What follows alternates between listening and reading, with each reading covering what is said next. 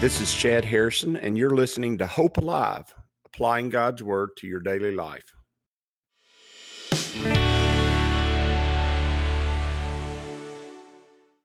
Hi, this is Chad Harrison, and I am the teaching pastor of Lake Community Church and have been serving as a pastor for 25 years. I'm also a practicing attorney. This podcast is designed to help you study God's Word and find God's will for your life. I pray in the name of Jesus right now that God would open up His Word to you and allow you to see Him and to know His will, that you might glorify Him and that you might walk in faith and power each and every day, especially today, in Jesus' name. Psalm 37 is really long, and it's just a back and forth comparison of righteousness and wickedness, and David's just talking about how he sees how things develop and how the world develops and how people are when they're bouncing back and forth to and fro between the two. I'm going to move as quick as I can and get through it. There are going to be some Psalms that are just, overwhelming. I'm not even sure I can read Psalm 119 in 30 minutes. But with my dyslexia, I'm not even sure I could get through it and do a good job of actually reading it. But we're gonna trudge through this and make it happen. It's a Psalm of David. He says, "Do not fret because of evildoers, nor be envious of the workers of iniquity. For they shall soon be cut down like grass and wither as a green herb." And what he's saying is eventually the laws of the universe come to work on this. And that's, do not be deceived. God is not mocked. That which a man so shall he also reap. It's one of those things where he's just saying, look, they're not there. It seems as if wickedness is prevailing and it's going to win and it's going to be here forever. It's not. It doesn't. It goes away as quickly as it comes. It's like the dandelions. They spring up and they're everywhere, and then when a strong wind blows, they're nowhere. He says, "Trust in the Lord and do good.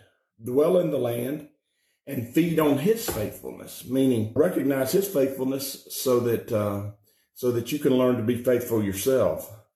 "Delight yourself also in the Lord, and He shall give you the desires of your heart." That's a verse that is quoted a lot. Notice, He's not going to give you the evil desires of your heart. What He's going to do is He's going to reorient your character, reorient your direction, reorient where you're headed.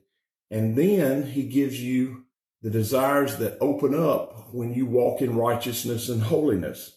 Commit your way to the Lord and trust also in Him, and He shall bring it to pass. Notice, when we commit our hearts toward Him, when we trust in Him, the desires of our heart change and they focus on other things. And He brings it to pass. He shows you the things that are good and pleasing and best, and then He brings them to pass. He says, "He shall bring forth your righteousness as the light, and your justice as the noonday." Notice, even David understood that idea of we being the light of the world. Just like Jesus said, "You're the light of the world," we are the light of the world. "Rest in the Lord and wait patiently for Him. Do not fret because of him who prospers in his way." What that means is you take comfort and rest in who He is and wait patiently for Him. Wait for His time and His season. We all the way back to that first Psalm. We bear our fruit in season, meaning at the right time. And notice he uses this word, "do not fret because of him who prospers in his ways." Meaning don't allow worry and fear to seep in. And we talked about that yesterday in worship. The emotions that destroy you, the emotions that bring you down are fed by your sin nature. It takes actual effort to trust in God and have the emotions that build you up and make you stronger. It takes faith to walk in joy and peace and to be patient and have kindness. It takes faith to do those things, and it's more difficult. It requires you actually walking with God. It's easy to live in fear and doubt and anxiousness and pain. It is easy to live in that because your sin nature feeds it every day. He says, "Because of the man who brings, do not fret because of him who prospers in his way, because of the man who brings wicked schemes to pass. Cease from anger and forsake wrath." Notice what he's saying. Anger doesn't do anything for us. Cease from anger and forsake wrath. Do not fret. It only causes harm. I think heard medical doctors say that. It's true. When I hold a root of bitterness towards somebody, it only hurts me. They don't know I'm bitter toward them. They don't care.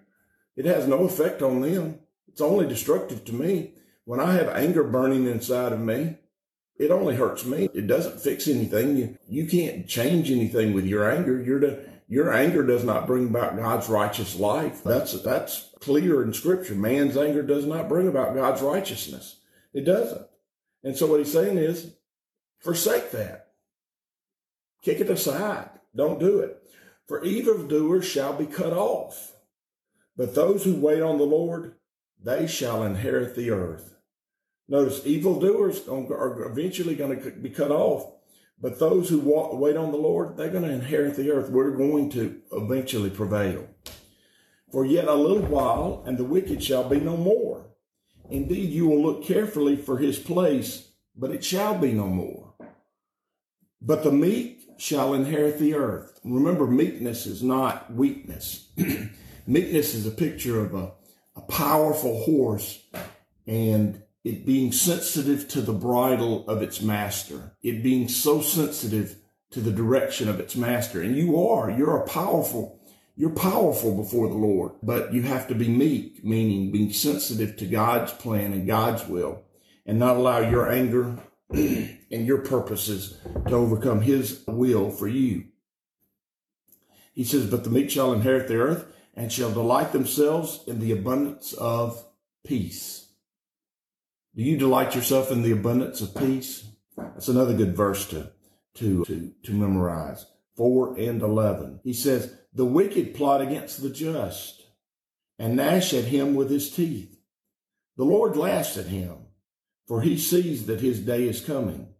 The wicked have drawn the sword and have bent their bow to cast down the poor and the needy. Notice, wickedness always leads to your sin nature taking advantage of other people. He says, to cast down the poor and needy, to slay those who are of upright conduct. Their sword shall enter their own heart, and their bow shall be broken. Notice, he's going to turn that sword on them. If you live by the sword, you die by the sword. He's going to work his will and his way. A little that a righteous man has is better than the riches of many wicked. That's a verse to memorize. A little that a righteous man has is better than the riches of many wicked. As I was going through this and studying this psalm, I noted that in my thoughts is it has many passages that are almost like Proverbs. You could almost take this whole chapter and move it to Proverbs and have the same, and you wouldn't skip a beat. He says, the rich man, the righteous man's little is greater than the wealth of many wicked. He said, for the arms of the wicked shall be broken, but the Lord upholds the righteous. He makes your money cover what it needs to cover. And oftentimes, wickedness blows money before you. The average time that a millionaire has their money when they win it in the lottery is 3 years. They're usually bankrupt after 3 years. Professional athletes who become millionaires usually have an average of 5 to 6 years before they're dead broke again. Just because you have money does not mean that you're going to remain rich all your life. In fact, the people who can keep money are usually the ones who have the knowledge and ability to actually make it in a way that makes it long term. He says, the Lord knows the days of the upright, and their inheritance shall be forever. Notice, he numbers our days. He knows them. They shall not be ashamed in the evil time, and in the days of the famine they shall be satisfied. Notice he's going to take care of us. He says, but the wicked shall perish, and the enemies of the Lord, like the splendor of the meadow, shall vanish. Into smoke they shall vanish away. The wicked borrows and does not repay, but the righteous shows mercy and gives. Notice, how many times have you had somebody borrow from you? If somebody's a close friend or family, I usually never give them a loan. I don't give a loan. I give it to them. If they pay me back, they pay me back. But if they don't, it's not It's not an issue of a loan. And the reason is because the relationship can be destroyed in the trying to get paid back on the loan. And the relationship is more important than the money.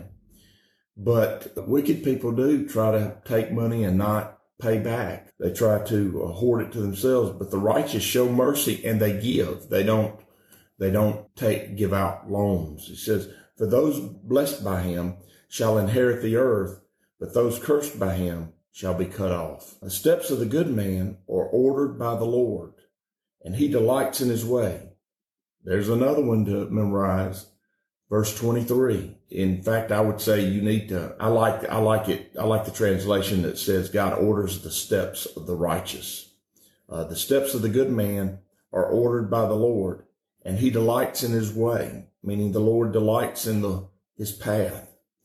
Though he fall, he shall not be utterly cast down, for the Lord upholds him with his hand, or his mighty right hand. I have been young, and now I'm old, yet I have not seen the righteous forsaken, meaning he's lived a long time, and he's never seen the righteous forsaken, nor his descendants begging bread. He is ever merciful and lends, and his descendants are blessed.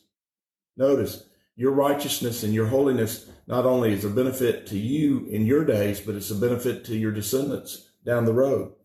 Depart from evil and do good and dwell forevermore. For the Lord loves justice and does not forsake his saints.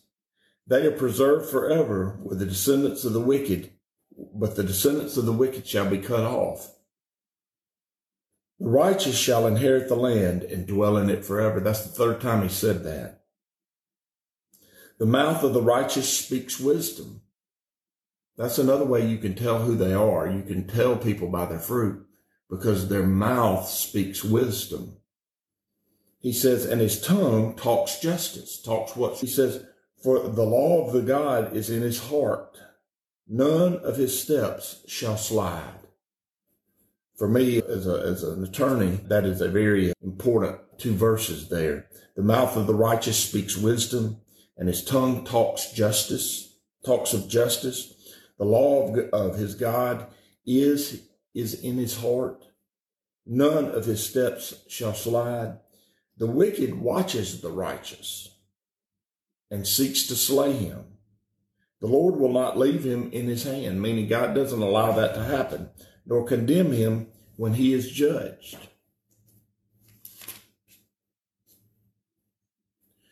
Wait on the Lord and keep his way, and he shall exalt you to inherit the land. When the wicked are cut off, they shall see it. Meaning, if you desire that point in time when they see and realize, God says he's going to allow that to come. I have seen the wicked in great power and spreading himself like a native green tree. Yet he passes away, and behold, he was no more. Indeed, I sought him, but he could not be found. It's just a season with the wicked. And you'll see that. I listened to a young Jewish man out of Los Angeles, and his podcast, he is a fabulous mind, an outstanding mind. And his logic is impeccable. But the thing I do notice about him is that he lacks perspective because he's in his mid-30s. And that's not a bad thing because truth is truth, but oftentimes his predictions can be a little bit off because he's a conservative Jewish man from Los Angeles, and he's a coastal guy, and he just doesn't really understand the thinkings of common people in the middle states. And that's just a lack of perspective. But as I think about that, what he says does prosper. We just sometimes need some perspective on how things actually happen. And how things actually happen is God in due time, and if we're patient, he will show it to us that his will and his ways always work out. He says, mark the blameless man and observe the upright, meaning you watch them. You look at that guy, mark that man or that woman who walks uprightly.